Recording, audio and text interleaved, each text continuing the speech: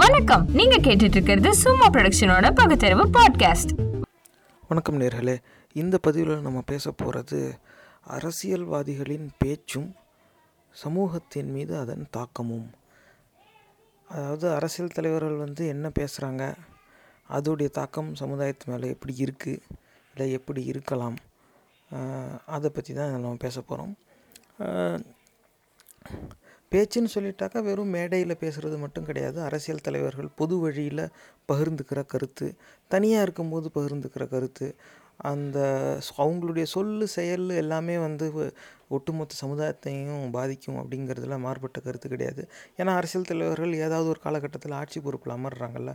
அப்படி இருக்கும்போது அவங்க என்ன பேசுகிறாங்க, பொது வழியில் என்ன பேசுகிறாங்க, தனியாக என்ன பேசுகிறாங்க, அப்போ அதோடைய தாக்கம் மக்கள் மேலே இருந்துச்சா இல்லையா, இருந்தால் அது எப்படி இருக்கும் அப்படிங்கிறத புரிஞ்சுக்கிட்டா வருங்காலத்தில் வருங்காலத்தில் அரசியல் தலைவர்கள் என்ன பேசுனாங்கனாக்கா அவங்க மனநிலை எப்படி இருக்கும், இப்படி பேசுகிறவங்களுடைய செயல்பாடு எப்படி இருக்கும் அப்படின்னு புரிஞ்சுக்கிறதுக்கு நமக்கு ஒரு வசதியாக இருக்கும். அதில் ரொம்ப முக்கியமாக வருங்கால தலைவர்களாகிய நீங்கள் என்ன பேசணும், என்ன பேசக்கூடாது அப்படிங்கிற முடிவு எடுக்கிறதுக்கு உங்களுக்கு ஒரு உதவியாக இருக்கும் அப்படிங்கிறதுக்காக தான் இந்த பதிவு. இதில் நம்ம அந்த பதிவுக்குள்ளே போகிறதுக்கு முன்னாடி திரு சாட்டை துரைமுருகன் அவர்களுக்கு ஒரு நன்றி தெரிவிச்சுக்கிறோம். ஏன்னா அவர் வெளியிட்ட காணொலியிலேருந்து ஒரு சின்ன துண்டு எடுத்து இந்த பதிவில் நம்ம பயன்படுத்துகிறோம். அது அவர் தப்பாக எடுத்துக்க மாட்டாருன்னு நினைக்கிறேன். தயவு செஞ்சு இதில் போட்டுக்க அனுமதிங்க. அவர் ஒரு தரவாக தான் அந்த காணொலி அவர் கூட போட்டிருந்தார். அந்த பகுதியை மட்டும்தான் துண்டாக வெட்டி எடுத்து பயன்படுத்துகிறோம். இப்போ இதில் முக்கியமாக என்ன பார்க்க போகிறோம் அப்படின்னாக்கா, இப்போ தமிழ்நாட்டை பொறுத்த வரைக்கும் திராவிட இயக்கமும் திராவிட அரசியலும் நீண்ட நாட்களாக இங்கே ஆட்சியில் தான் இருக்குது, அதிகாரத்தில் தான் இருக்குது. அதில் ஒன்று மாற்றி ஒன்று திராவிட கட்சிகள் ஒருத்தர் மாற்றி ஒருத்தர் ஆட்சி பொறுப்பில் இருந்தாலும் திராவிட அரசியல் அப்படிங்கிறது தான் தமிழ்நாட்டு அரசியல் அப்படின்னு சொன்னால் அது மறுக்க முடியாத உண்மை. 67 போச்சு காங்கிரஸ். அதுக்கப்புறமா இன்னைய வரைக்கும் நாங்கள் என்ன சொன்னாலும் ஒத்துக்குவோமே அப்படின்னு கூட நின்று ஒத்துவுதுற நிலையில் தான் இருக்குது. அப்படி இந்த ஒட்டுமொத்த சமுதாயம் நிராகரிக்கிற அளவுக்கு அவங்க தரம் தாழ்ந்து அன்னைக்கு போயிட்டாங்க. வேறு எதுவும் சொல்கிறதுக்கு இல்லை. அப்போ அன்னைக்கு நிராகரித்தது தான். அதுக்கப்புறமா காங்கிரஸ்க்கு இங்கே வாய்ப்பு வரல. ஆனால் அன்னைக்கு அப்படி ஒரு கொடுமையான சூழ்நிலையிலேருந்து நம்மளை காப்பாற்ற வந்தது திராவிட அரசியல் தான். அதில் மாறுபட்ட கருத்து கிடையாது. திராவிடத்தால் வாழ்ந்தோம், திராவிடத்தால் வளர்ந்தோம், திராவிடத்தால் இன்றைக்கி வீழ்ந்தோம். இதுவும் மறுக்க முடியாத உண்மை தான். ஆனால் இப்போ எதுக்கு இந்த திராவிட அரசியல் எடுக்கிறோம்னாக்கா நீண்ட நாட்களாக இருக்கிறது இங்கே அதுதான். அதனால் இந்த திராவிட அரசியலில் இருக்க தலைமையின் பேச்சு எப்படி இருந்துச்சு, இப்போ எப்படி இருக்குது, இந்த பேச்சுடைய தாக்கம் நம்ம சமுதாயத்து மேலே இருந்துச்சா இல்லையா, எப்படி இருந்துச்சு, இப்போ இருக்கிற பேச்சுடைய தாக்கம் வருங்காலத்தில் இருக்குமா இருக்காதா, எப்படி இருக்கும் அப்படிங்கிறதான் இதெல்லாம் பார்க்க போகிறோம். அதில் குறிப்பாக இப்போ திராவிட அரசியல்னு எடுத்துக்கிட்டாச்சு, அப்படி வந்துருச்சு. அதுவும் அரசியல் தலைவர்களுடைய பேச்சை தான் நம்ம விமர்சிக்க போகிறோம் அப்படின்னாக்கா கருணாநிதியோடைய பேச்சை நம்ம விமர்சித்தே ஆகணும். அதில் குறிப்பாக இந்த திராவிட அரசியல் ஏன் இதுக்கு என்ன ஒரு தனி கண்ணோட்டம் அது மேலே வருது எனக்கு அப்படின்னாக்கா, ஒரு பெரிய யூட்டர்ன் அவங்க போட்டிருக்காங்க. பல யூட்டர்ன் போட்டிருக்காங்கங்கிறது வேறு கதை. ஆனால் இப்போ இதில் முக்கியமாக குறிப்பிட விரும்புகிற யூட்டர்ன் என்ன அப்படின்னாக்கா, இந்த இந்துத்துவாக்கு எதிரான பரப்புரையை நேர்மையாக வெளிப்படையாக இறங்கி செஞ்ச திராவிட கட்சி இன்றைக்கி இந்துத்துவங்கிற சொல்லை பயன்படுத்தவே பயப்படுது. தமிழருங்கிற சொல்லை பயன்படுத்தவும் தயங்குது, அதை தவிர்க்குது. தமிழ் மானம் காப்போம் அப்படின்னு விளம்பரத்தில் ஒரு நொடிக்கு தமிழுங்கிற சொல்லை பயன்படுத்திக்கிறாங்க. மற்றபடி அவங்க தமிழ் இந்த சொற்களையே அவங்க பயன்படுத்துகிறத நிறுத்திக்கிட்டாங்க. அது வேறு யூட்டர்ன்னு வச்சுக்கோமே. ஆனால் இந்த ஹிந்துத்துவ அரசியலுக்கு எதிரான பரப்புரை, மதவெறி கூட்டத்தோடைய ஒரு செயலுக்கும் எதிர்வினைங்கிறது திராவிட கட்சியிலேருந்து என்றைக்குமே வந்திருக்கு. இது கடந்த காலத்தில். அப்போ அந்த வகையில் பார்த்தா கருணாநிதி 2002 இப்போ பாட்காஸ்ட்டில் கேட்டுக்கிட்டு இருக்கவங்க இந்த ஆதாரத்தை பார்க்கணுன்னு நினச்சா சும்மா சிந்தனைகள் அப்படிங்கிற யூடியூப் சேனலில் பாருங்கள்.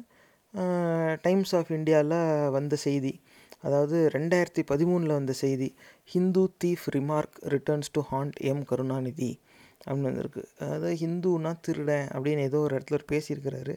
அதை வந்து உடனே ஐயோ எங்கள் மதத்தை வந்து கொச்சப்படுத்திட்டான், இது இந்த நாட்டுடைய பெரும்பான்மை மதத்தை வந்து அசிங்கப்படுத்திட்டான் அப்படின்னு போய் யாரோ ஒருத்தர் வழக்கு கொடுத்து அது வந்து மெட்ராஸ் உயர்நீதிமன்றத்துக்கு வந்திருக்கு. வந்து அவங்க அதுக்கப்புறமா அதில் ஏதோ தீர்ப்பும் சொல்லியிருக்காங்க போல். இது வந்து 2013 செய்தி. அதுவும் கருணாநிதி பேசுனது 11 ஆண்டுகளுக்கு முன்னால் பேசுனதுக்கு இப்போ வந்து வழக்கு எப்போ 2013. இதுவும் நேர்களே நம்ம மற்ற பதிவில் பேசின மாதிரி இந்த மதவெறி கூட்டத்துடைய பரப்புரை 2012லேருந்து 2013, கொஞ்சம் 2010 வரைக்கும் கூட போகலாம் நான் பார்த்த வரைக்கும். அந்த 2010லேருந்து 2013 இந்த 3 ஆண்டுகள்லேயே எல்லா விதமான செயல்பாடும் நடந்திருக்கு. அதாவது இல்லாதவன் பேரில் பிளாக் எழுதுறது, அதாவது ஒரு ஊரில் ஒரு ஏழை இருந்தான் அப்படின்னு கதை ஆரம்பிக்கும். கடைசியில் பார்த்தா காஷ்மீர்லேருந்து முஸ்லீம் வந்து கடை போட்டு இங்கே இருக்கிறவன் எல்லாரையும் அனுப்பிட்டான் அப்படிங்கிறது. அதுக்கு இடையிலே வந்து they are not as low as untouchables but they are slightly above untouchable caste, இந்த மாதிரி சொல்லி ஜாதிய வன்மத்தை ஏற்றி விடுறது.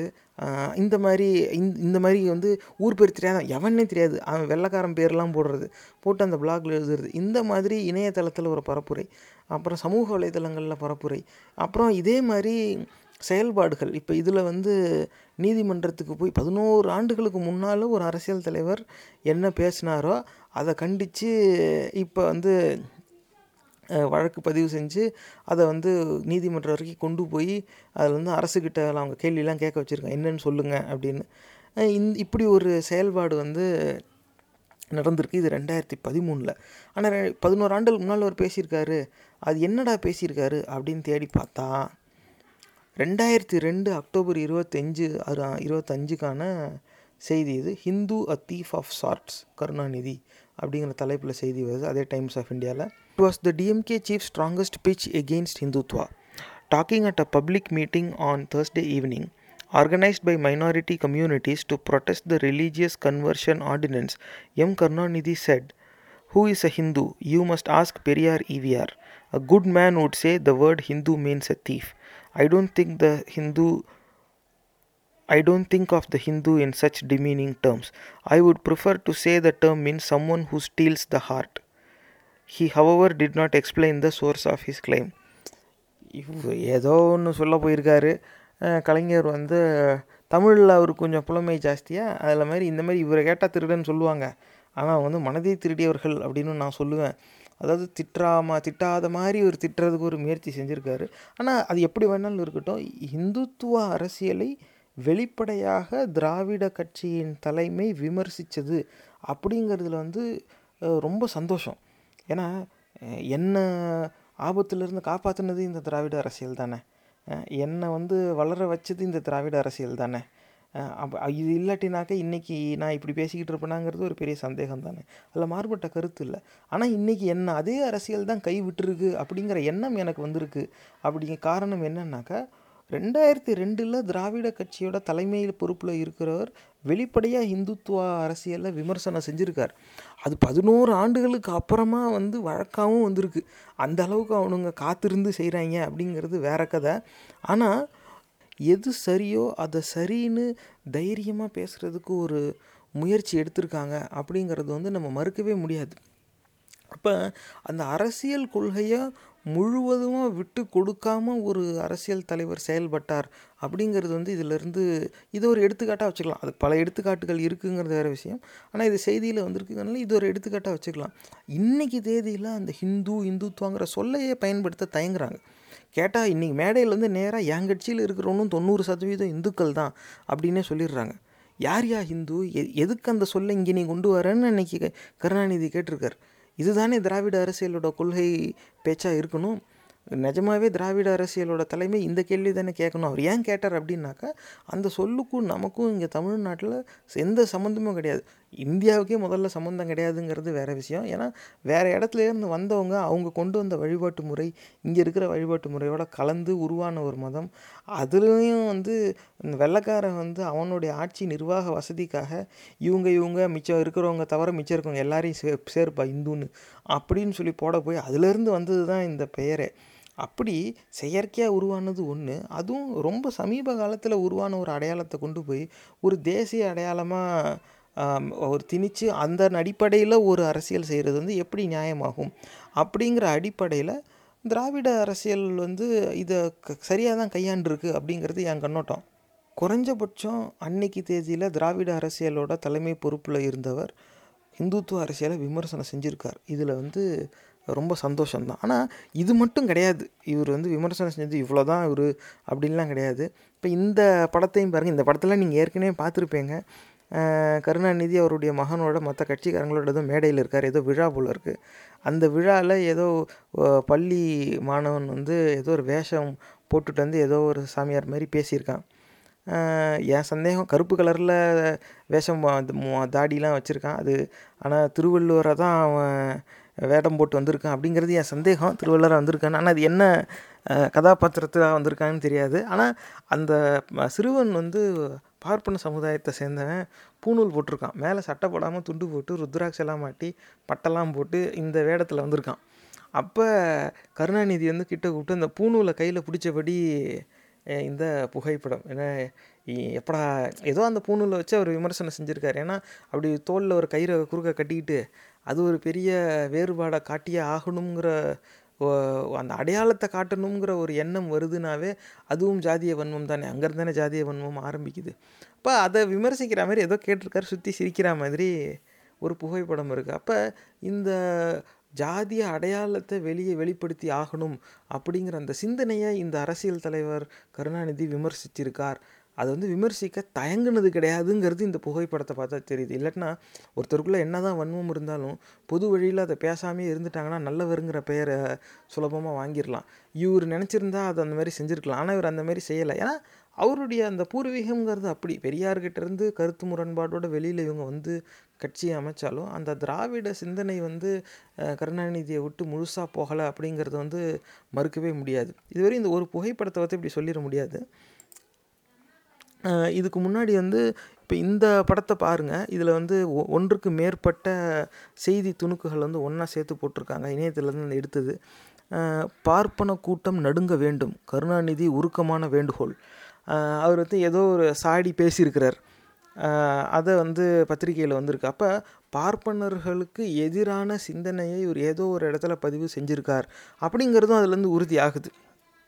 அப்போ இன்னொரு அதே செய்தியை பார்த்தோம்னா அதே மாதிரி அதில் வந்து கருணாநிதி சொன்னதாக செய்தி இருக்குது, வாசிக்கிறேன் கேளுங்களேன்.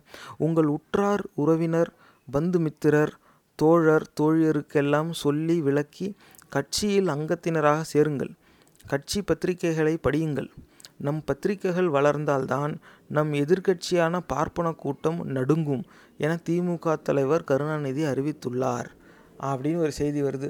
அதாவது செய்தி ஊடகங்களில் பொய்யான தகவல் வந்து வர்றது வந்து ஆச்சரியம் ஒன்றும் கிடையாது. அது அவங்கவுங்களுக்கு எந்த கட்சி சார்பாக செயல்படுறாங்களோ அதுக்கு அப்படியே எதிர்கட்சியை திட்டி எழுதுறதும் அவங்க சாதகமாக இருக்கிற அந்த கட்சிக்கு ஆதரவாக எழுதுறதும் வந்து இன்றைக்கி தேதியில் அதுதான் ஊடக தொழிலுங்கிற மாதிரி ஆகிப்போச்சு இன்றைக்கி. ஆனால் இந்த மாதிரி வந்து குறிப்பிட்டு ஒருத்தர் இப்படி சொன்னார், இப்படி வேண்டுகோள் விடுத்தார் அப்படின்னு அந்த கோட் பண்ணி சொல்கிறதுன்னு சொல்லுவாங்கள்ல, அப்படி இது வந்து அப்படி மொத்தமாக பொய்யா சொல்லிவிட்டு அவங்களால தப்பிச்சிட முடியாது.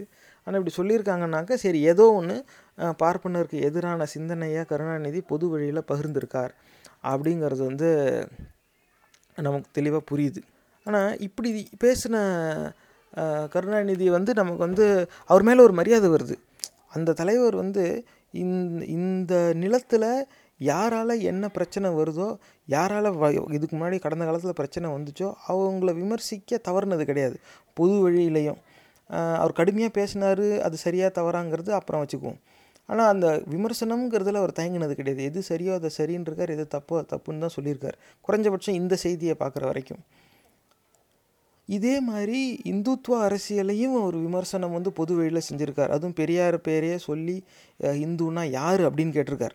இன்றைக்கி தேதியில் திராவிட அரசியல் கேட்க மறுக்கும் கேட்க தவறும் கேள்வி என்னென்னா, ஹிந்துன்னா யாரா, அந்த சொல்லை எடுத்துக்கிட்டு ஏன்டா என் நிலத்துக்கு வர, இது ஆங்கிலேயன் பயன்படுத்த போய் தானே இந்த சொல்லாடலே நடைமுறைக்கு வந்துச்சு, அப்படி இருக்கும்போது அதை ஒரு அடையாளமாக கொண்டாந்து ஏன் எங்களை பிரிக்கிற அப்படின்னு கேட்குறதுக்கு திராவிட கட்சி தலைமை தயங்குது. காரணம் என்னென்னா, இன்றைக்கி திராவிட கட்சியோட தலைமைக்கு நோக்கம் வேறு. அவங்க எப்படியாவது சாவறதுக்கு முன்னால் முதலமைச்சர் ஆயிடணும், அந்த மறுநாள் இன்னொரு இடம் புக் பண்ணிடணும் அப்படிங்கிற எண்ணம் வந்துருச்சா அப்படிங்கிற சந்தேகமும் வருது நமக்கு. ஆனால் அது எதா வேணாலும் இருக்கட்டும் அவங்க நோக்கம். ஆனால் அவங்களுக்கு முன்னாடியே இந்த அரசியல் கட்சியை நடத்தின தலைவர்கள் எப்படி செயல்பட்டாங்களோ அந்த மாதிரி இப்போ இருக்கிற திராவிட கட்சியார் தலைமை வந்து செயல்படலை. அதில் வந்து மாறுபட்ட கருத்தே கிடையாது. ஆனால் இப்போ நம்ம இன்னும் கொஞ்சம் பின்னோக்கி போகணும். கலைஞர் கருணாநிதி வந்து பார்ப்பன சமுதாயத்தை விமர்சித்து பேசியிருக்கிறார், இந்துத்துவ அரசியலை விமர்சித்து பேசியிருக்கிறார். ஆக அப்படி பார்க்கும்போது தமிழராக நமக்கு வந்து அது மேலே அவர் மேலே ஒரு நல்ல கண்ணோட்டம், ஒரு மரியாதை வருது. அதில் மாறுபட்ட கருத்தே கிடையாது. என்ன தான் பெரியார்கிட்டேருந்து ஒரு கோச்சிக்கிட்டு இவங்களாம் பிரிஞ்சு வந்து கட்சி ஆரம்பித்தாலும், ஏன்னா பெரியார் வந்து தொண்டு தானே செய்ய சொன்னார். தேர்தல் அரசியலுக்கு போனால் நீங்கள் திரும்பி இதே கதைக்குள்ளே போயிடுவேங்கடா, தேர்தல் அரசியல் வேண்டாம், சமூக தொண்டு தான் செய்யணும் அப்படின்னு அவர் சொன்னார். அது இவங்க கேட்காம தான் வெளியில் வந்துட்டாங்க. அது ஒரு விஷயம். அப்படி வந்தும் அது எந்த அரசியல் சித்தாந்தத்தின் அடிப்படையில் இவங்க செயல்பட்டாங்களோ அதுக்கு வந்து விட்டு கொடுக்காம இவங்க இருந்தாங்க அப்படிங்கிறது மாறுபட்ட கருத்து கிடையாது. ஆனால் இவர்களுக்குள்ள ஒரு ஜாதிய வன்மம் அடங்கி இருந்துச்சு அப்படிங்கிறது இன்றைக்கி தான் நமக்கு புரிய வருது. ஏன் எதை வச்சு இப்படி சொல்கிறோம் அப்படின்னாக்கா, பல்வேறு விதமான எடுத்துக்காட்டு ஏற்கனவே நம்ம வந்து இதுக்கு முன்னாடி இருக்க பதிவில் சொல்லியிருந்தோம். அந்த தலித் சமுதாயத்தில் அருந்ததியர் சமூகத்துக்கு உள் ஒதுக்கீடு கொடுத்தது. நீ இந்த ஊரில் இருக்கிறவனுக்கிட்ட இருந்து பிடுங்கி இன்னொருத்தனுக்கு நீ எடுத்து பிடுங்குறதே முதல்ல தப்பு. சரி, குறைஞ்சபட்சம் யார் இல்லாதவனுக்கு தானே கொடுத்துட்டு போ. ஆனால் வெளியூர்லேருந்து வந்தால் எல்லாருக்குமா அப்படி ஒரு வாய்ப்பு? ஏன்னா 69% வரைக்கும் இடஒதுக்கீடை கொண்டு போக முடிஞ்சுது. 10% ஒடுக்கப்பட்ட மக்கள், வெளி மாநிலத்து மக்களுக்கு இங்கே தமிழ்நாட்டில் கல்வியிலையும் வேலை வாய்ப்புலையும் வாய்ப்பு தரப்படும் அப்படின்னு சொன்னால் அது வந்து ஒரு உயர்ந்த எண்ணமாக இருக்கும். ஏன்னா இதுக்கு மேலே வருங்காலத்தில் தலைவர்கள்லாம் நீங்கள் வரீங்கள, நீங்கள் தயவு செஞ்சு இதை செய்யுங்க. ஏன்னா வெளியூருக்காரங்கிறதுக்காக ஒருத்தனை மொத்தமாக புறக்கணிக்கக்கூடாது. அவன் அதுக்காக அவங்க அங்கே எதுவும் இல்லைன்னு சொல்லி தான் இங்கே வரான். நீ ஏன்டா இங்கே வர, செத்து போகணுலாம் சொல்லிக்கிட்டு இருக்க முடியாது. அவனும் தான் வாழணும். ஆனால் ஒருத்தருடைய இழப்பில் இன்னொருத்தருக்கு லாபம் கிடைக்குங்கிற சூழ்நிலையை நம்ம முற்றிலுமாக தவிர்க்கணும். அப்போ என்ன செய்யணும், அவங்களுக்கான வாய்ப்பையும் உருவாக்கணும். அதை பற்றி நீங்கள் இப்போயே சிந்திக்க ஆரம்பிங்க. இப்போ இந்த அருந்ததியருக்கான உள் ஒதுக்கீடு பார்த்தா, ஏன் நீ உள் ஒதுக்கீடு ஒரு சமுதாயத்துக்கு மட்டும் தர அப்படின்னு பார்த்தா, தெலுங்கு சமுதாயம் தமிழர்கிட்டருந்து வாங்கி நீ இப்போ தெலுங்குகிட்ட வந்தியா? கர்நாடகாவிலேருந்து தலித் சமுதாயத்துலேருந்து இங்கே குடிபெயர்ந்து வந்தவங்க கிடையாதா? இங்கே கேரளாவிலேருந்து வந்தவங்க கிடையாதா? ஆந்திராவிலேருந்து வந்தவங்க அவங்க தான் அருந்ததியர். இதே உத்தரப்பிரதேஷ், மேகாலயா எங்கேருந்து வேணாலும் வந்திருக்கலாம். பல மாநிலங்கள்லேருந்து தலித் சமுதாயத்தை சேர்ந்தவங்க இங்கே வந்து வசிச்சுக்கிட்டு இருக்காங்களே, அவங்க எல்லாரையும் விட்டுட்டு ஏன் அருந்ததியருக்கு மட்டும்? அப்போ அதில் ஏதோ ஒரு உள்ளே வந்து ஒரு பாசம் ஒன்று வந்துடுது. அது ஒரு ஜாதிய அடையாளத்தின் அடிப்படையில் இருக்குதோ அப்படிங்கிற சந்தேகம் அங்கே வந்துடுது. கண்டிப்பாக ஒரு நியாயமாக சிந்திக்கலை அப்படிங்கிறது அதில் உறுதியாகிடுது. இதை நம்ம ஏற்கனவே இன்னொரு பதிவில் பேசியிருந்தோம். இப்போ அதே மாதிரி இதில் இப்போ வேறு என்னடா எடுத்துக்காட்டு இப்போ இருக்குது அப்படின்னு கேட்டால், இந்த சாட்டை துரைமுருகன் அவர்கள் வந்து அவருடைய காணொலியில் இந்த மாஞ்சோலை கொலை வழக்கு அப்படின்னு சொல்லி ஒரு காணொலி போட்டிருந்தார். அதாவது பல ஆண்டுகளுக்கு முன்னால் கூலி தொழிலாளிகள் வந்து சட்டப்படி நியாயமான கூலி வேணும் அப்படின்னு அவங்க போராடியிருக்காங்க. இப்போ அந்த போராட்டம் எப்பவும் போல் தொழிலாளி போராட்டம்னா எவன் கேட்டிருக்கான், யாரும் கண்டுக்கலை. அந்த போராட்டம் கொஞ்சம் வலுப்பெற ஆரம்பித்ததும் அதிகார வர்க்கத்தை சேர்ந்தவங்க, அதிகாரிகள் எல்லோரும் சேர்ந்து காவல்துறை மூலமாக அதை வந்து கலைக்கிறதுக்கான நடவடிக்கை எடுக்கிறாங்க. அப்போ வந்து அது ஒரு கலவரமாக வெடிச்சுது அப்படின்னு இன்றைக்கி சொல்லிக்கிறாங்க. உண்மையில் அங்கே துப்பாக்கி சூடு நடந்திருக்கு. இவங்க போலீஸ் வந்து அடித்து விரட்டியிருக்காங்க. அப்போ துப்பாக்கி சூட்டுக்கும் போலீஸ் அடிக்கும் பயந்து ஒரு ஆத்தங்கரையில் பாலத்துக்கிட்ட இவங்க போராட்டம் பண்ணியிருக்காங்க போல். பயந்து இறங்கி நீந்தி அந்த பக்கம் போயிட்டால் நம்ம அப்படியே ஓடிடலாம். ஏன்னா நீரோட்டம் எவ்வளோ இருக்குது, அங்கே ஆழம் எவ்வளோ இருக்குதுன்னு தெரியாமல் எல்லோரும் தண்ணிக்குள்ளே இறங்கி நிறைய பேர் வந்து அதில் இறந்து போயிட்டாங்க. நிறைய பேர் குண்டடி பட்டுச்சுங்கிற காணொலிலாம் கூட பதிவாயிருக்கு. அதையும் திரு சாட்டை துரைமுருகன் அவர்கள் அதில் போட்டிருந்தார். இப்போ இப்படி ஒரு சம்பவம் நடந்திருக்கு. தொழிலாளிகள் போராடினாங்க. ஆனால் ஆட்சியில் இருந்தவங்க வந்து அவங்கள அடித்து கலைக்க பார்த்துருக்காங்க, துப்பாக்கி சூடு நடத்தியிருக்காங்க, அதில் இறந்தும் போயிருக்காங்க. ஆனால் இவங்க எல்லாருமே நீச்சல் தெரியாததுனால தண்ணியில் முங்கி செத்து போயிட்டாங்க அப்படின்னு சொல்லி அதை மறைச்சிட்டாங்க. சிறு குழந்தைகள்லாம் வந்து அதில் மரணம் அடைஞ்சிருக்காங்க. அந்த புகைப்படத்தெல்லாம் கூட நீங்கள் பார்க்கலாம். அப்போ அந்த நடந்துச்சுங்கிறது வேறு விஷயம். இப்போ நமக்கு ஸ்டெர்லைட் இருக்க மாதிரி அது அந்த காலத்தில் அப்படி நடந்திருக்கு. 10 வருஷத்துக்கு ஒரு வாட்டி வெளியூர் நிறுவனத்துக்காக உள்ளூர்காரனையே சுட்டு கொல்கிற பழக்கம் இந்த திராவிட கட்சிகள் நீண்ட ஆண்டுகளாக செஞ்சுக்கிட்டு இருக்காங்கங்கிற ஒரு பேட்டர்ன் ஒன்று இருக்குது. அதை நீங்கள் வந்து நினைவில் வச்சுக்கோங்க. நீங்கள் தனியாக சிந்திங்க. ஏன்னா 2016-17 தான் இந்த ஸ்டெர்லைட் நடந்துச்சு. அதே மாதிரி வட இந்தியா சேர்ந்த பெரிய நிறுவனம், சொல்லப்போனால் அது வெளிநாட்டு நிறுவனத்துகள் தான் அது இருக்குது. ஆனால் வட இந்தியாக்காரன் அவனுக்கு சாதகமாக செயல்படணுங்கிறதுக்காக இங்கே உள்ளூரில் போராடினாங்க. அதுவும் 17 வயசு பொண்ணு வாயில் சுட்டாங்க. அது வந்து 15 பேர் இறந்துருக்காங்கன்னு சொல்கிறாங்க, 14ன்னாங்க, அப்புறம் 13ன்னாங்க. நினச்சி ஆளுக்கு ஒரு எண்ணிக்கை சொல்லிகிட்டு இருப்பாங்க. 10க்கு மேற்பட்டோர் கொல்லப்பட்டாங்க. இதே மாதிரி தான் அன்றைக்கி நடந்திருக்கு. இதே மாதிரி என்ன இந்த ஸ்டெர்லைட்டில் வந்து இந்த ஆலையை மூடணும் அப்படிங்கிறதுக்காக போராடினது, அது மூடினதை ஆதரித்தவங்க நடந்து வந்தாங்கன்னு வேறு சொல்கிறாங்க. ஆனால் அன்றைக்கி நடந்தது வந்து நியாயமான கூலி கேட்டு அவங்க போராடியிருக்காங்க. அதை வந்து அந்த நிறுவனத்துடைய நிர்வாகம் வந்து அதை மறுக்குது. இப்போ போராட்டம் பெருசானதும் அரசு இறங்கி கலைக்க முயற்சி செய்து அதில் பல பேர் வந்து கொல்லப்பட்டிருக்காங்க. இப்போ இது ஒரு சம்பவம் வந்து இப்படி நடந்திருக்கு. ஆனால் அன்னைக்கு தேதியில் அரசியல்வாதி ஒருவர் வந்து இந்த திராவிட தலைவர் வந்து என்ன சொன்னாருங்கிறது ஒரு காணொலியில் ஒரு பதிவு ஒன்று சொல்லியிருக்காரு. அந்த பதிவை பார்த்துருவோம். கலெக்டரையும் டிஐஜியும் மாற்றணுங்கிறது எங்களுடைய கோரிக்கை. அதுக்கு அவரு சொல்ற பதில், கலெக்டரையும் டிஐஜியும் மாற்றினா மிகவும் பிற்படுத்தப்பட்ட மக்கள் குதிப்படைந்து விடுவாங்க. கேட்டுக்கிட்டீங்களா? ரொம்ப சுருக்கமான ஒரு காணொலி தான். திரும்பி ஒரு வாட்டி ரீவைண்ட் பண்ணி கேட்டுக்கோங்க. கலெக்டரையும் டிஎஸ்பியையும் மாற்றினா மிகவும் பிற்படுத்தப்பட்ட மக்கள் வந்து குதிப்படைந்து விடுவார்கள் அப்படிங்கிறார். இப்படி யாராவது ஒரு தலைவர் வந்து பேசுவாரா? அதாவது பொது வழியில் பூணூல் போட்டுட்டு ஒரு சின்ன பையன் மேடையில் வேஷம் போட்டு வந்தால் அவன் பூணூலை பிடிச்சி கேலி பண்ண தெரியுது. பார்ப்பனர்கள் நடுங்க வேண்டும்னு பொது வழியில் பேச தெரியுது. யாரா ஹிந்து அப்படின்னு இந்துத்துவாவை எதிர்த்து பேச தெரியுது. ஆனால் இதெல்லாம் வெளியூர்காரனை திட்டுறதுக்கெலாம் வந்து கொஞ்சம் கூட கூச்சமே இல்லாமல் இறங்கி செய்கிறது, அதெல்லாம் பாராட்ட வேண்டிய விஷயந்தான். ஆனால் உள்ளூர்காரன் வந்துட்டா, தொழிலாளிகள் நியாயமான கூலி கேட்டு போராடினாங்க, அவங்க இன்றைக்கி தேதியில் சொல்லணும்னா சமூக விரோதிகள், தேஷ் துரோகிகளாக செயல்பட்டாங்க அப்படின்னே கூட இருக்கட்டுமே. யார் எங்கே அடித்தாங்க போலீஸை விட்டு நீ அடித்த, அதில் நிறைய பேர் செத்து போயிட்டாங்க.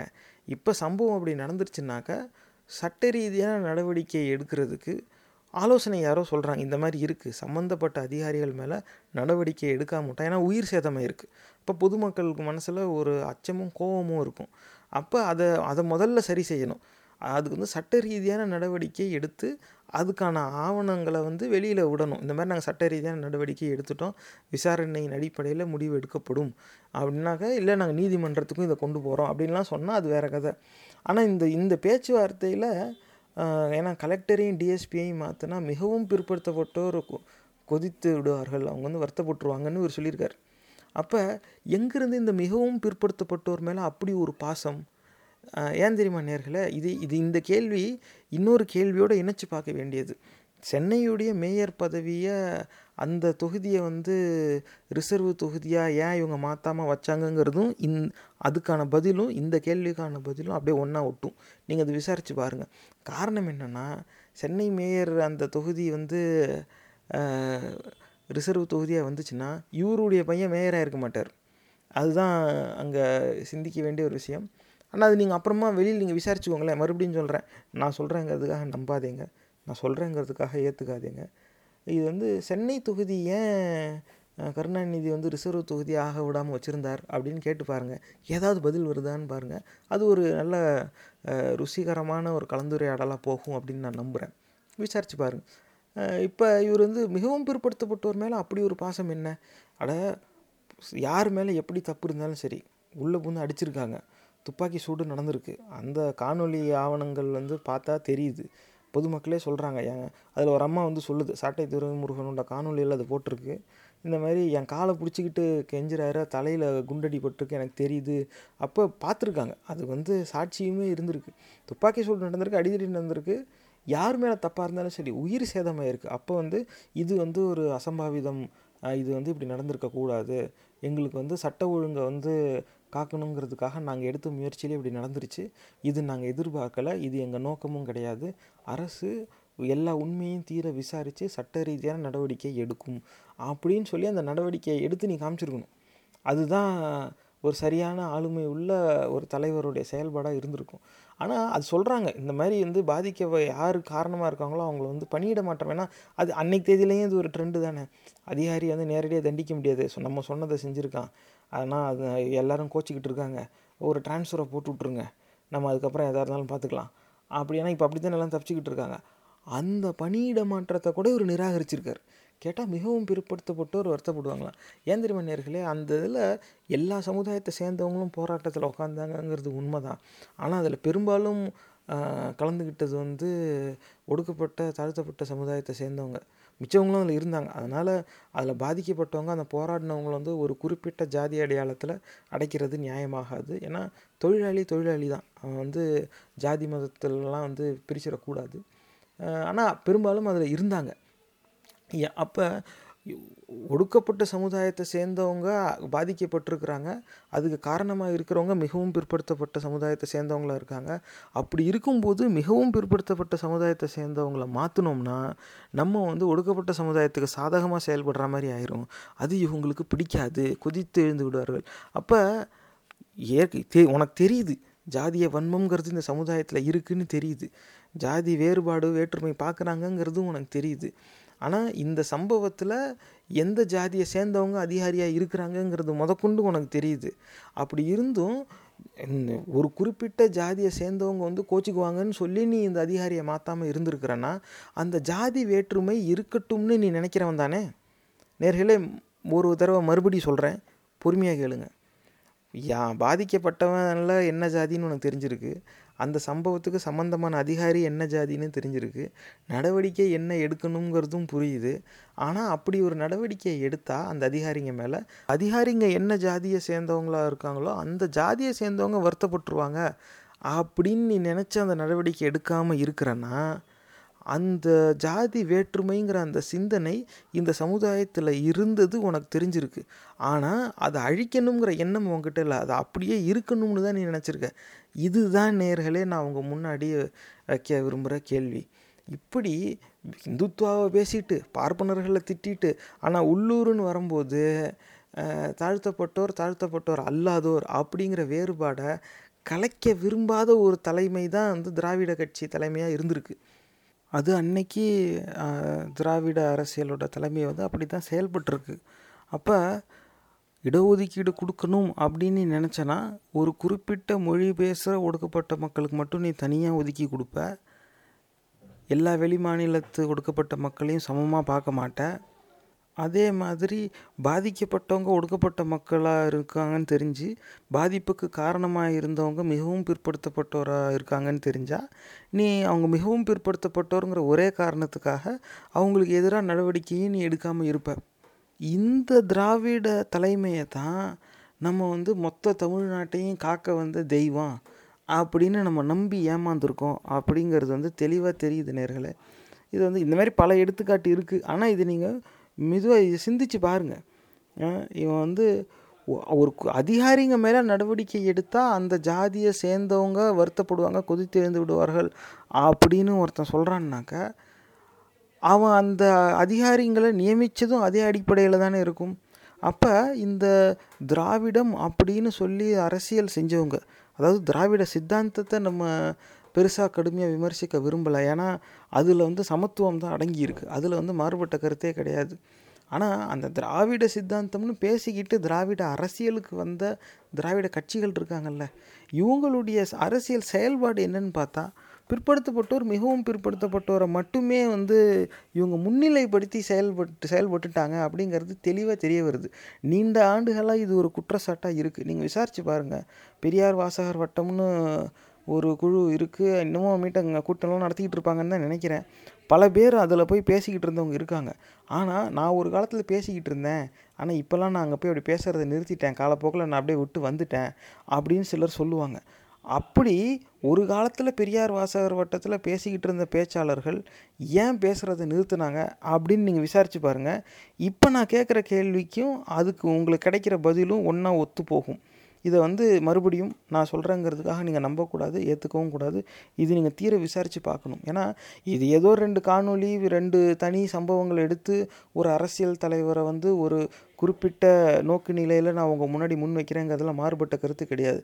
ஆனால் இதுக்கான ஆதாரம் நீங்கள் வெளியில் விசாரிச்சிங்கன்னா இன்னும் பல கண்ணோட்டங்கள் உங்களுக்கு கிடைக்க வரும். இன்னும் பல கோணங்கள்லேருந்து உண்மைகள் உங்களுக்கு வரும். இந்த வாதம் வந்து வலுப்பெற்றுக்கிட்டே தான் போகும். ஏன்னா நான் சந்தேகத்தில் தான் விசாரிக்க ஆரம்பித்தேன். அப்படி ஏன்டா எல்லாரும் இப்படி வந்து சொல்லிக்கிட்டு இருக்காங்க? இவங்க தானே நம்மளை வந்து அந்த கொடுமையிலேருந்து, காங்கிரஸ் கொடுமையிலேருந்து காப்பாற்றுனது இந்த திராவிட அரசியல் தானே. இவங்க தானே எத்தனையோ சட்டம் கொண்டு வந்தாங்க. கலப்பு திருமணம் செய்யலாம், பதிவு திருமணம் செய்யலான்னு சட்டம் கொண்டு வந்தது இவங்க தானே. பெண்களுக்கு சொத்துரிமைன்னு கொண்டு வந்தது இவங்க தானே. அப்படி இருந்தும் ஏன் இவங்களை வந்து விமர்சிக்கிறாங்க அப்படின்னு எனக்கு ஒரு கேள்வி எழ ஆரம்பிச்சிது. அதுவும் குறிப்பாக ஏன் எழ ஆரம்பிச்சதுன்னா, திராவிட முன்னேற்ற கழகத்துக்கு ஆதரவாக சிந்திக்கிறவங்களே இந்த விமர்சனத்தை முன்வைக்க ஆரம்பித்தாங்க.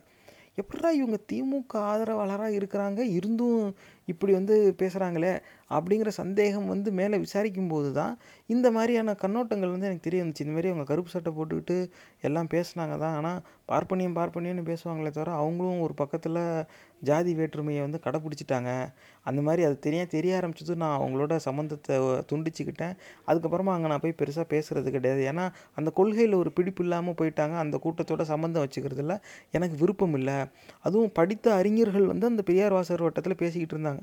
அதில் நிறைய பேர் வந்து பேசுகிறத விட்டுட்டாங்க. அதுக்கு காரணம் வந்து இவங்களுடைய இந்த கருப்பு சட்டை சாயம் வந்து வெளுத்து போச்சு.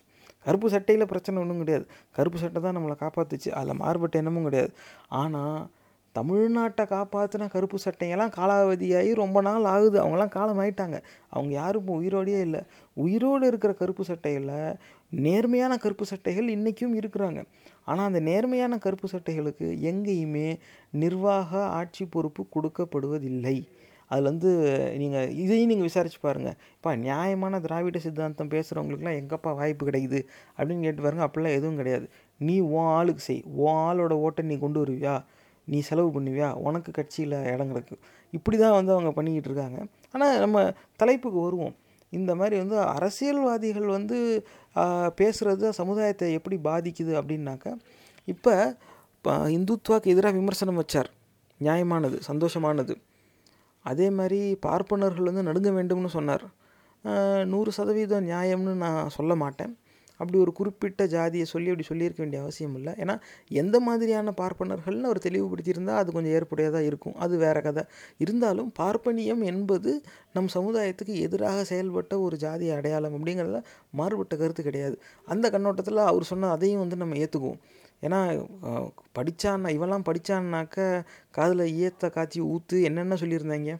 அதனால் அதெல்லாம் அந்த அடிப்படையில் பார்த்தா அந்த விமர்சனம் ஏற்புடையது. ஆனால் இந்துத்துவாவையும் பார்ப்பனியத்தையும் விமர்சித்த தலைவர் மிகவும் பிற்படுத்தப்பட்டோர்னு வந்ததும் இறங்கி போவது ஏன்? அதே மாதிரி இங்கே இருக்கிறவன்ட்ட பிடுங்கி ஒரு குறிப்பிட்ட மொழி பேசுகிற ஒரு ஜாதியினருக்கு மட்டுமே கொடுக்க வேண்டிய ஒரு நிலையிலையும் இதே தலைமை வந்து செயல்பட்டுருக்கு. இது வந்து இதுக்கு முன்னாடி செயல்பட்ட அந்த திராவிட கட்சியோட தலைமை, இன்றைக்கி தேதியில் திராவிட கட்சியோட தலைமை வந்து என்ன சொல்லுது அப்படின்னாக்கா, எங்கள் கட்சியில் இருக்கிற உறுப்பினர்களும் 90% இந்துக்கள் தான், நாங்கள் இந்துக்களுக்கு எதிரானவர்கள்னு சொல்கிறாங்க. அப்படிலாம் கிடையாது, நாங்கள் இந்துக்களுக்கு எதிரானவர்கள் கிடையாது அப்படின்னு சொல்லி இப்போ பேசிக்கிட்டு இருக்காங்க. அப்போ 2002 ஹிந்துன்னா யாருன்னு கேட்ட திராவிட கட்சியின் தலைமை 2021 தேர்தல்னு வரும்போது எங்கள் கட்சியிலையும் இருக்கிறது இந்துக்கள் தானே அப்படின்னு போட்டாங்களே, இது ஒரு யூட்டர்ன் கிடையாதா?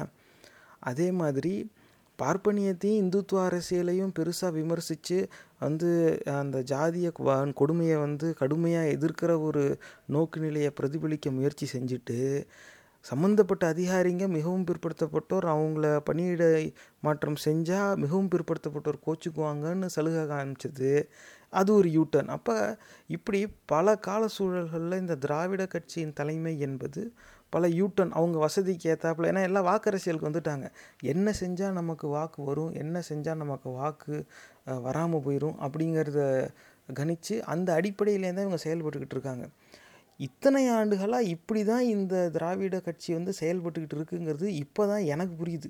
உங்களில் எத்தனை பேருக்கு இது எப்படி புரிஞ்சிருக்கும் அப்படிங்கிறது தெரியல, நீங்கள் விசாரித்து பார்த்துக்கோங்க. ஆனால் இப்படி வந்து நம்மளை மொத்தமாக ஏமாத்தினபடியே செயல்பட்டுக்கிட்டு இருக்க இப்படி ஒரு திராவிட அரசியலை இதுக்கு மேலே தமிழர்கள் நம்புறது எப்படி அறிவுடைமை ஆகும்? இந்த கேள்வியை வந்து நம்ம முன் வச்சே தீரணும். இதுக்கான பதில் வந்து நம்ம ஒருத்தரும் உள்ளே சிந்திச்சு தான் பார்க்கணும். காரணம் என்னென்னா, இவங்களால தான் வாழ்ந்தோம், மாறுபட்ட கருத்தே கிடையாது. இவங்களால தான் வளர்ந்தோம், அதுவும் மாறுபட்ட கருத்து கிடையாது. ஆனால் இவங்களால தான் வீழ்ந்தோம். எடுத்துக்காட்டு என்ன அப்படின்னாக்க, ஒரு குறிப்பிட்ட ஜாதி அடையாளங்களை மட்டும் நாங்கள் வந்து ஜாதிக்கு எதிராக ஜாதி மறுப்பு கொள்கைன்னு சொல்லி விமர்சிச்சுட்டு, அப்புறம் மிச்சம் இருக்கிற ஜாதி அடையாளங்களுக்கு சாதகமாக செயல்படுறதுங்கிறது எப்படி ஒரு நேர்மையான ஜாதி மறுப்பு கொள்கையாக இருக்கும்? இவங்க பெரியார்கிட்டேருந்து பிரிஞ்சு வந்தாங்க அப்படிங்கும்போதே நமக்கு சந்தேகம் வந்துடணும். ஆனால் வரலை.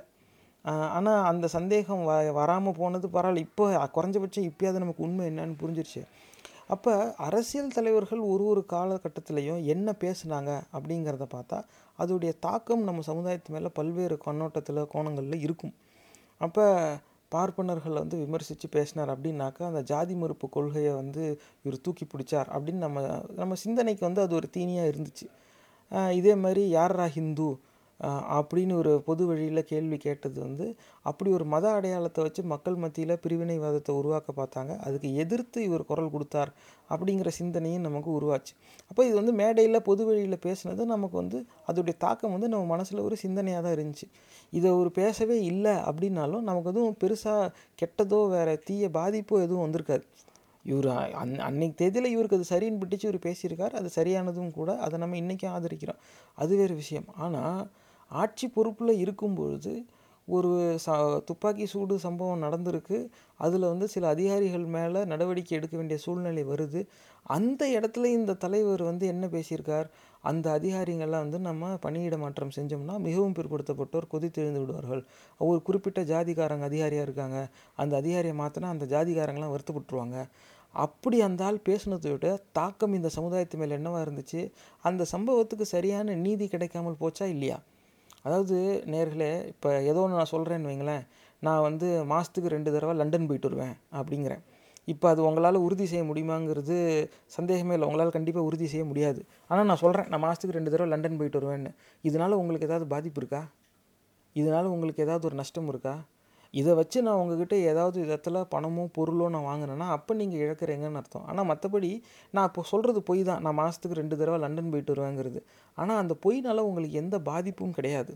அப்போ ஒருவருடைய பேச்சு அது பொய்யாகவோ புரட்டாகவோ இல்லை தற்பெருமையாகவோ இருந்தாலும் அதனால் என்ன தாக்கம் என்ன பாதிப்புங்கிறத வச்சு தான் அது நியாயமாக இல்லையாங்கிற முடிவை நம்ம எடுக்க முடியும். இவர் பார்ப்பனர்களை திட்டார் அப்படின்னாக்கா சரி, ஜாதி மறுப்பு கொள்கை அதனால் அப்படி சொல்கிறாருப்பா, ஏன்னா அவனுங்க செஞ்ச வேலை அப்படி. ஆனால் அவங்க இடத்துலேருந்து பார்த்தா ஏன் நீ எங்களை மட்டும் திட்டுற அப்படின்னு அவங்க கேட்பாங்க. ஆனால் அது காரணம் அவங்களுக்கே புரியும் அப்படிங்கிறத நம்ம அதோட விட்டுருவோம். அதே மாதிரி யாரா ஹிந்து அப்படின்னு இவர் வந்து இந்துத்துவ அரசியலையும் விமர்சனம் செஞ்சுருக்கார் 2002 அப்படி இருக்கும்போது அந்த மத அடையாளத்தை வச்சு மக்கள் மத்தியில் பிரிவினைவாதத்தை கொண்டு வரும்போது இந்த மாதிரி இவர் கேட்டிருக்கார் அப்படிங்கிறதும் நமக்கு புரியுது. அதோட அந்த தாக்கம் பாதிப்புங்கிறதும் நல்ல வகையில் தான் இருக்குது. நியாயமாக பேசுகிறாருப்பா, அயோக்கியத்தனத்தை அயோக்கியத்தனம்னு சொல்கிறாரு, நம்ம தலைவர் வந்து நம்மளை விட்டு கொடுக்காமல் பேசுகிறாரு, அவருடைய அரசியல் கொள்கை என்னவோ அதிலிருந்து அவர் வேறுபடாமல் அதில் நிலையாக நிற்கிறாரு, பிடியாக இருக்கிறாரு, பொது வழியில் ஒரு போலியான பிம்பத்தை உருவாக்க முயற்சி செய்யலை அப்படிங்கிற சிந்தனை வருது. அவர் அதை பேசவே இல்லட்டினாலும் இந்த சிந்தனையெல்லாம் நமக்கு வந்திருக்காது. வேறு சில சம்பவங்கள் மூலமாக வந்திருக்குங்கிறது வேறு விஷயம். ஆனால் இது பேசுகிறதுனால அப்படி ஒன்றும் பெரிய லாபமும் கிடையாது. நல்ல விஷயம் தான், ஆனால் பெரிய லாபம் ஒன்றும் இல்லை. இவர் பேசாமல் விட்டால் நஷ்டமும் எதுவும் கிடையாது. ஆனால் ஒரு ஆட்சி பொறுப்பில் இருந்துட்டு ஒரு குறிப்பிட்ட ஜாதியை சேர்ந்த அதிகாரிகளை நான் பணியிட மாற்றம் செய்ய மாட்டேன், அப்படி வேண்டாம், அப்படி செஞ்சு அந்த ஜாதிக்காரங்க கோச்சிக்குவாங்கன்னு இவர் பேசியிருக்காரு. அந்த பேச்சுடைய தாக்கம் இந்த சமுதாயத்து மேலே என்னவா இருந்துச்சு? அதில் எத்தனை பேர் இறந்தாங்க? ஒரு தாய் வந்து கையில் குழந்தைய வச்சுக்கிட்டு அழுதுகிட்டு இருக்க புகைப்படம் இன்னமும் இருக்குது. நீங்கள் தேடி போய் பாருங்கள். அதில் துப்பாக்கி சூடுலையும் இறந்துருக்காங்க, போலீஸ் தடியடியில் இறந்துருக்காங்க. உயிருக்கு பயந்து ஆற்றுல இறங்கி அந்த பக்கமாக போயிட்டால் நம்ம ஏறி ஓடிடலாங்கன்னு நினச்சிக்கிட்டு ஆழம் தெரியாமல் நீரோட்டம் எப்படி இருக்குன்னு தெரியாமல் இறங்கிட்டாங்க. பல பேர் அதில் முங்கியும் வேறு இறந்துருக்காங்க. அப்போ இந்த உயிரே வந்து இழந்திருக்கு. அந்த சம்பவத்துக்கு காரணமாக இருந்த அதிகாரியை வந்து இவர் தண்டிக்க மறுத்திருக்கிறார் இந்த ஜாதி அடிப்படையில் இந்த பேசி. அப்போ அந்த சூழ்நிலையில் இவருடைய பேச்சு இந்த சமுதாயத்தை எப்படி பாதிச்சிருக்கு அப்படின்னு கேட்டால், ஒரு கொடுமையான சம்பவத்தில் இழந்தவங்களுக்கு சரியான நீதி சரியான நேரத்தில் கிடைக்காமல் போயிடுச்சு. அது இன்ன வரைக்கும் கிடைக்காம போயிடுச்சு. அதுலேருந்து அதெல்லாம் இன்னும் பல பேர் மறந்தே போயிட்டாங்க. இப்போ இந்த இடத்துல சாட்டை துரைமுருகன் அவர்களுக்கு நம்ம ஒரு நன்றி தெரிவிச்சுக்குவோம். ஏன்னா இப்படி ஒரு சம்பவம் நடந்துச்சு, இதில் இந்த மாதிரிலாம் இருந்துச்சு அப்படிங்கிற உண்மையை வெளியே கொண்டு வந்தது அவர் தான். பல பேருக்கு இது முன்னாடியே தெரிஞ்சிருக்குமா இருக்கும். ஆனால் எனக்கு அவருடைய அந்த காணொலி பார்த்த பிறகு தான் தெரிஞ்சுது. இதை பற்றி விசாரிக்கும் போது பார்த்தா வேறு சில உண்மைகளும் வெளியே வந்துச்சு. நீங்களும் இதை பற்றி விசாரித்து பாருங்கள். அது என்ன மாஞ்சோலை சம்பவம், அது என்ன நடந்துச்சு அப்படின்னு நீங்கள் கேட்டு பாருங்கள், உங்களுக்கு உண்மை தெரியும். அப்போ இந்த திராவிட கட்சியின் தலைவருடைய பேச்சு வந்து எல்லா நேரத்துலையும் சமுதாயத்தை வந்து அப்படியே பாதிக்காமே இவர் ஏதோ பேசிட்டு போகிறாருப்பா அது ஒரு பெரிய விஷயமா அப்படின்லாம் நம்மளால் விட்டுற முடியாது. பல உயிர் போயிருக்கு, அதுக்கான நியாயம் கிடைக்காம இருக்க இவருடைய பேச்சு ஒரு காரணமாக இருந்திருக்கு. இன்றைக்கி தேதியில் பல உயிர் போகிற ஒரு சூழ்நிலை இங்கே உருவாயிருச்சு. மதத்தின் பேரில் ஒருத்தருக்கு ஒருத்தர் ஏற்றத்தாழ்வை உருவாக்கி வச்சுருக்கான். ஜாதியின் பேரில் ஏற்றத்தாழ்வு வளர்ந்துக்கிட்டே போகுது. அப்போ இன்னும் இதே மாதிரி ஒரு 5-6 ஆண்டு போச்சுனாக்கா தமிழ்நாட்டில் கலவரம் தான் வரும். பல உயிர் போகிறதுக்கான சூழ்நிலை வந்துக்கிட்டு இருக்குது. இந்த ஜாதி மத அடையாளங்கள்லாம் போலி, நம்ம இதை பெருசாக பார்க்கக்கூடாது, நம்ம எல்லோரும் ஒன்றா இருப்போம் அப்படின்னு சொல்கிறத விட்டுட்டு என் கட்சியில் இருக்கிறவனும் 90% இந்து தான் அப்படின்னு இவன் பேசிக்கிட்டு இருக்கான்.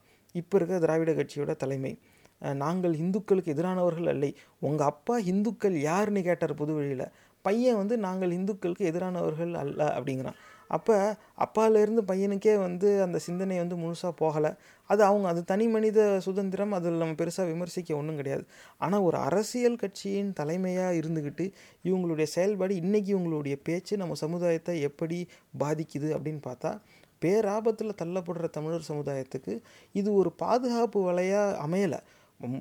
அதுக்கு அப்படியே எதிராக தமிழகத்தை வந்து இன்னும் ஆபத்துக்குள்ளே தான் தள்ளுற மாதிரியான ஒரு பேச்சாக இருக்குது. ஏன்னா அவன் வந்து இந்துக்கள் கொல்லப்படுகிறார்கள், இந்துக்கள் பாதிக்கப்படுகிறார்கள் இப்படி சொல்லி எல்லார் மனசுலேயும் ஒரு போலியான அச்சத்தை உருவாக்கிக்கிட்டு இருக்கும்போது, நீ யாரா திடீர்னு நீங்கள் வந்து இந்துன்னு சொல்லிக்கிட்டு இருக்க அப்படின்னு கேட்குறத விட்டுட்டு, நாங்களும் இந்து தான், எங்கள் கட்சியிலையும் 90% இந்து தான்னாக்கா, நான் தான் சொன்னேன்ல இந்துக்கள் சாகுறாங்கன்னு பார்த்தியா அவனே சொல்லிட்டான்பான். எப்படி, ஏன்னா எதிர்முட்டு கொடுக்கக்கூடாது அப்படிங்கிற ஒரு கொள்கை முடிவை திராவிட கட்சியின் தலைமை எடுத்துருச்சு. அதன் வெளிப்பாடு தான் இந்த மாதிரி வந்து நாங்களும் இந்துக்கள் தான் பேசுகிறது. அப்போ இன்றைக்கி தேதியில் திராவிட கட்சி என்ன பேசுதோ, அந்த கட்சியின் தலைமை என்ன பொது வழியில் பேசுதோ, அதோடைய தாக்கம் தமிழகத்து மேலே ரொம்ப கடுமையாக இருக்குது, பேராபத்தில் தள்ளக்கூடியதாக இருக்குது. ஏதோ ஒன்று சொல்லிட்டு போகிறான்பா, அதனால் யாருக்கும் எந்த பாதிப்பும் கிடையாது அப்படின்னு சொல்லி நம்ம இதை விட்டுற முடியாது. இதே நீங்கள் மற்ற அரசியல் தலைவர்களோடையும் நீங்கள் ஒப்பிட்டு பார்க்கணும் நேர்களே. ஒரு அரசியல் வந்துட்டாவே அரசியல்வாதிகள் வந்து மேடையில் பேசும்போது அந்த ஒரு மேடை அலங்காரத்துக்காக மிகைப்படுத்தி பேசுகிறதும், ஒரு சில நேரம் பச்சையாக புழுகிறதும் வந்து பழக்கமாக தான் வச்சுருப்பாங்க. பொய் சொல்லாத அரசியல்வாதிங்கிறது தேடி தான் நம்ம கண்டுபிடிக்கணும். வருங்காலத்தில் நீங்கள் அரசியல்வாதி ஆனீங்கன்னா ஒரு நேர்மையான அரசியல்வாதியாக இருந்து காட்டுங்க, உங்களுடைய எடுத்துக்காட்டு அதுக்கு வழிவகுக்கும்னு நம்ம நம்புவோம். ஆனால் மேடையில் பொய் சொல்கிறதுங்கிறது எல்லா அரசியல்வாதியும் சொல்ல தான் செய்வான். ஆனால் அவனுடைய பேச்சு இந்த சமுதாயத்தை எப்படி பாதிக்கும் அப்படிங்கிறத நம்ம சிந்தித்து செயல்பட வேண்டிய ஒரு சூழலில் இன்றைக்கி நம்ம வாழ்ந்துக்கிட்டு இருக்கோம். அப்போ என்ன மாதிரி பேச்சுக்கான பாதிப்பு எப்படி இருக்கும் அப்படிங்கிறத வந்து நம்ம தவற விட்டுறக்கூடாது. அப்போ எதுக்கு அதை உங்கள் கவனத்துக்கு நான் கொண்டு வரேன் அப்படின்னா, இவன் இப்படி சொல்லிட்டான், இப்படி சொல்கிறான்லாம் எப்படி நம்ம விட முடியும், இவன் மட்டும் வந்துடவே கூடாது. இப்படி வந்து குறிப்பாக இளைஞர்கள் வந்து முழுசாக தீர விசாரிக்காமல் பல அரசியல் தலைவர்கள் மேலே ஒரு மூட நம்பிக்கை கொண்டு இருக்காங்க. ஒரு சிலர் ரொம்ப காரணமே இல்லாமல் ரொம்ப நம்புகிறாங்க, இல்லை சரியான காரணம் இல்லாமல் முழுசாக வெறுக்கிறாங்க. அதாவது அரசியல் தலைவர்கள் மேலே உங்களுக்கு தனிப்பட்ட விமர்சனம் எப்படி வேணாலும் இருக்கலாம், ஆனால் நிஜமாகவே அவங்கள எப்படி அணுகணும், அவங்கள எப்படி விமர்சிக்கணும், என்ன மாதிரியான கண்ணோட்டத்தில் அவங்கள வந்து நீங்கள் பரிசீலிக்கணும் அப்படின்னாக்கா அவங்களுடைய அரசியல் கொள்கையின் அடிப்படையில் தான் நீங்கள் செய்யணும். அப்போ அவங்க என்ன கட்சி, அவங்களுக்கான கொள்கை என்ன, அவங்க என்ன பேசுகிறாங்க, அவங்க பேசுகிறதுக்கான பாதிப்பு என்ன, அதாவது ஏதாவது ஒரு பாதிப்பின் விளைவாக கூட இருக்கலாம் அவங்க பேசுகிறது. என்ன நடந்ததுனால இவன் இப்படி பேசுகிறான், இவன் பேசுகிறதுனால என்ன நடக்கும், இல்லை இவன் பேசுகிறதுனால என்ன லாபம், இவன் பேசுகிறதுல என்ன சரி என்ன தப்பு, இப்படிலாம் இருக்குது. அப்போ பொய்யே அவங்க சொல்கிறதா இருந்தாலும், மேடை அலங்காரத்துக்காக ஒரு தற்பெருமைக்காக ஏதாவது சொல்கிறாங்கனாலும், அது சொல்கிறதுனால சமுதாயத்து மேலே என்ன பாதிப்பு அப்படிங்கிறத பார்க்கணும். இன்றைக்கி மதத்தின் அடிப்படையில் ஜாதியின் அடிப்படையில் எல்லோரும் வெட்டிக்கிட்டு குத்திக்கிட்டு சாகிற நிலையில் இந்த சமுதாயம் இருக்கும்போது, நாங்களும் இந்துக்கள் தான் அப்படிங்கிறது, இந்த ஜாதிய கொடுமைக்கு எதிராக பேசாமையே போகிறது, இந்த மாதிரியான ஒரு செயல்பாட்டில் திராவிட கட்சியோட தலைமை இன்றைக்கி இருக்குது. நாங்களும் அப்பா 2002 யார் ஹிந்துன்னு கேட்டார், பையன் வந்து எங்கள் கட்சியில் இருக்க 90% பேர் இந்துக்கள் தான் அப்படின்னு இன்றைக்கி வந்து பேசுகிறார். இப்படி ஒரு பெரிய யூட்டர்ன் இவங்க போட்டுட்டாங்க. அப்போ எதை இவங்க விமர்சிக்கணுமோ அதை இவங்க விமர்சிக்க மாட்டேங்கிறாங்க. அதாவது ஒரு சில நேரம் செய்கிறது தப்பாக இருக்கலாம், இன்னொரு சில நேரம் செய்யாமல் இருக்கிறதே தப்பாக இருக்கலாம். அதில் இந்த 2வது வகையை தான் சேரும் இன்றைக்கி திராவிட கட்சியோட தலைமை பேசுகிறது. அப்போ நீங்கள் அரசியல் தலைவர்களை வந்து இவன் இப்படி சொல்லிட்டான், அவன் அப்படி சொல்லிட்டான், இவன் வந்து இங்கே போய் சொல்கிறான், அங்கே போய் சொல்கிறான். ஐயா, அவன் சொன்ன பொய்னால் சமுதாயத்துக்கு லாபமாக நஷ்டமாக? லாபமாக இருந்தாலும் அதை வந்து நம்ம ஏற்றுக்கணும்னு அவசியம் கிடையாது. நீ ஏன் பொய் சொல்லி ஒரு லாபத்தை வாங்கித்தர, அது நியாயமான அணுகுமுறை கிடையாது அப்படின்னு சொல்கிறது வந்து தவறு கிடையாது. தாராளமாக அப்படி சிந்திங்க. ஆனால் பொய் சொல்கிறாங்க அப்படின்னு உங்களுக்கு தோணுச்சு, இல்லை பொய் சொல்கிறாங்கன்னு உங்களுக்கு ஆதாரமும் கிடைக்கிது அப்படின்னாக்க அவன் ஏன் பொய் சொல்கிறான் அப்படின்னு யோசிங்க. ஒரு சில நேரம் தற்பெருமைக்காக பொய் சொல்லுவான், இல்லை வேறு யாராவது ஏதாவது ஒரு குற்றச்சாட்டு வச்சுட்டாங்க மேலே, அந்த குற்றச்சாட்டை முறியடிக்கணும், அதை மறுத்து பேசணுங்கிறதுக்காக ஒரு பொய் சொல்கிறான். ஒன்று தன்னை காப்பாற்றிக்கிறதுக்கு இல்லை தன்னை மிகைப்படுத்தி சொல்லிக்கிறதுக்கு பொய் சொல்லுவானா இருக்கும். அதனால இந்த சமுதாயத்துக்கு ஏதாவது பயன் இருக்கா, பயன் இல்லாட்டினா நஷ்டம் என்ன இருக்குது அப்படிங்கிறத பார்க்கணும். அப்போ அதாவது இவர் வந்து மேடையில் எல்லாருடைய வங்கி கணக்குலையும் 15 லட்சம் ரூபாய் போடுவார் அப்படின்னு சொன்னாங்க, எங்கே வந்துச்சு, அக்கௌண்ட்டில் போடுவேன்னு சொன்னீங்களே, அந்த 15 லட்சத்தை நீங்கள் போட்டிங்களா? அதெல்லாம் வந்து ஏதோ மேடை அலங்காரத்துக்காக அவன் விட்ட புருடா, 1000 புருடாவில் அது ஒன்று. அவன் விட்ட ரீலை வந்து எல்லோரும் நம்பி ஏமாந்தோங்கிறது வேறு கதை. ஆனால் அதை வந்து அங்கே நீங்கள் மேடையில் சொன்னீங்களே அது ஏன் இப்போ இல்லை அப்படின்னு கேட்குறது வந்து ஒரு கேலி கூத்தாக தான் நான் பார்க்குறேன். காரணம் என்னென்னா, ஏதோ ஒரு தேர்தல் பரப்புரையில் மேடையில் அப்படி ஒலிவாங்கியில் பேசுகிறத போய் ஆவணப்படுத்தி அது ஒரு சட்டப்படி அவர் கொடுத்த ஏதோ வாக்குமூலம் மாதிரி கேள்வி கேட்கறது வந்து ஒரு முட்டாள்தனம். அது ஏதோ அன்றைக்கி பேசிட்டேன்பா, தெரியாமல் பேசிட்டேம்மா, அவ்வளோதான். அதை வச்சு நீங்கள் யாரும் வந்து சட்ட ரீதியான நடவடிக்கையை அது மேலே எடுக்கவே முடியாது. அவங்க வந்து ஆவணப்படுத்தி வெளியிட்டிருக்காங்க, அப்படி ஒரு பதிவு இருக்குது, அதிகாரப்பூர்வமான ஒரு வெளியீடு அப்படி சொல்லுது அப்படின்னாக்கா நீங்கள் அந்த அடிப்படையில் அவங்கள வந்து கேள்வி கேட்கலாம், அவங்கள வந்து கடுமையாக நீங்கள் விமர்சிக்கலாம், வழக்கும் நீங்கள் வந்து தொடுக்கலாம்.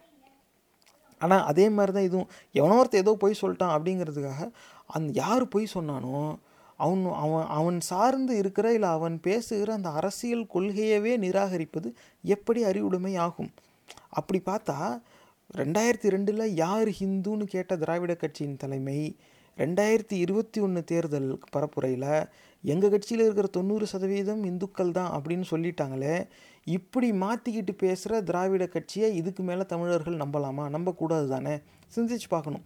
ஏன்னா ஒரு பக்கம் ஒரு சில வேறு அரசியல் தலைவர்களையும் அந்த அரசியல் சித்தாந்தங்களையும் ஓரிரண்டு பொய்களை இல்லை உறுதி செய்யப்படாத செய்திகளின் அடிப்படையில் நீங்கள் மொத்தமாக நிராகரிப்பீங்க அப்படின்னாக்க இதுதான் செய்தி தான் நம்ம பார்த்துட்டோமே.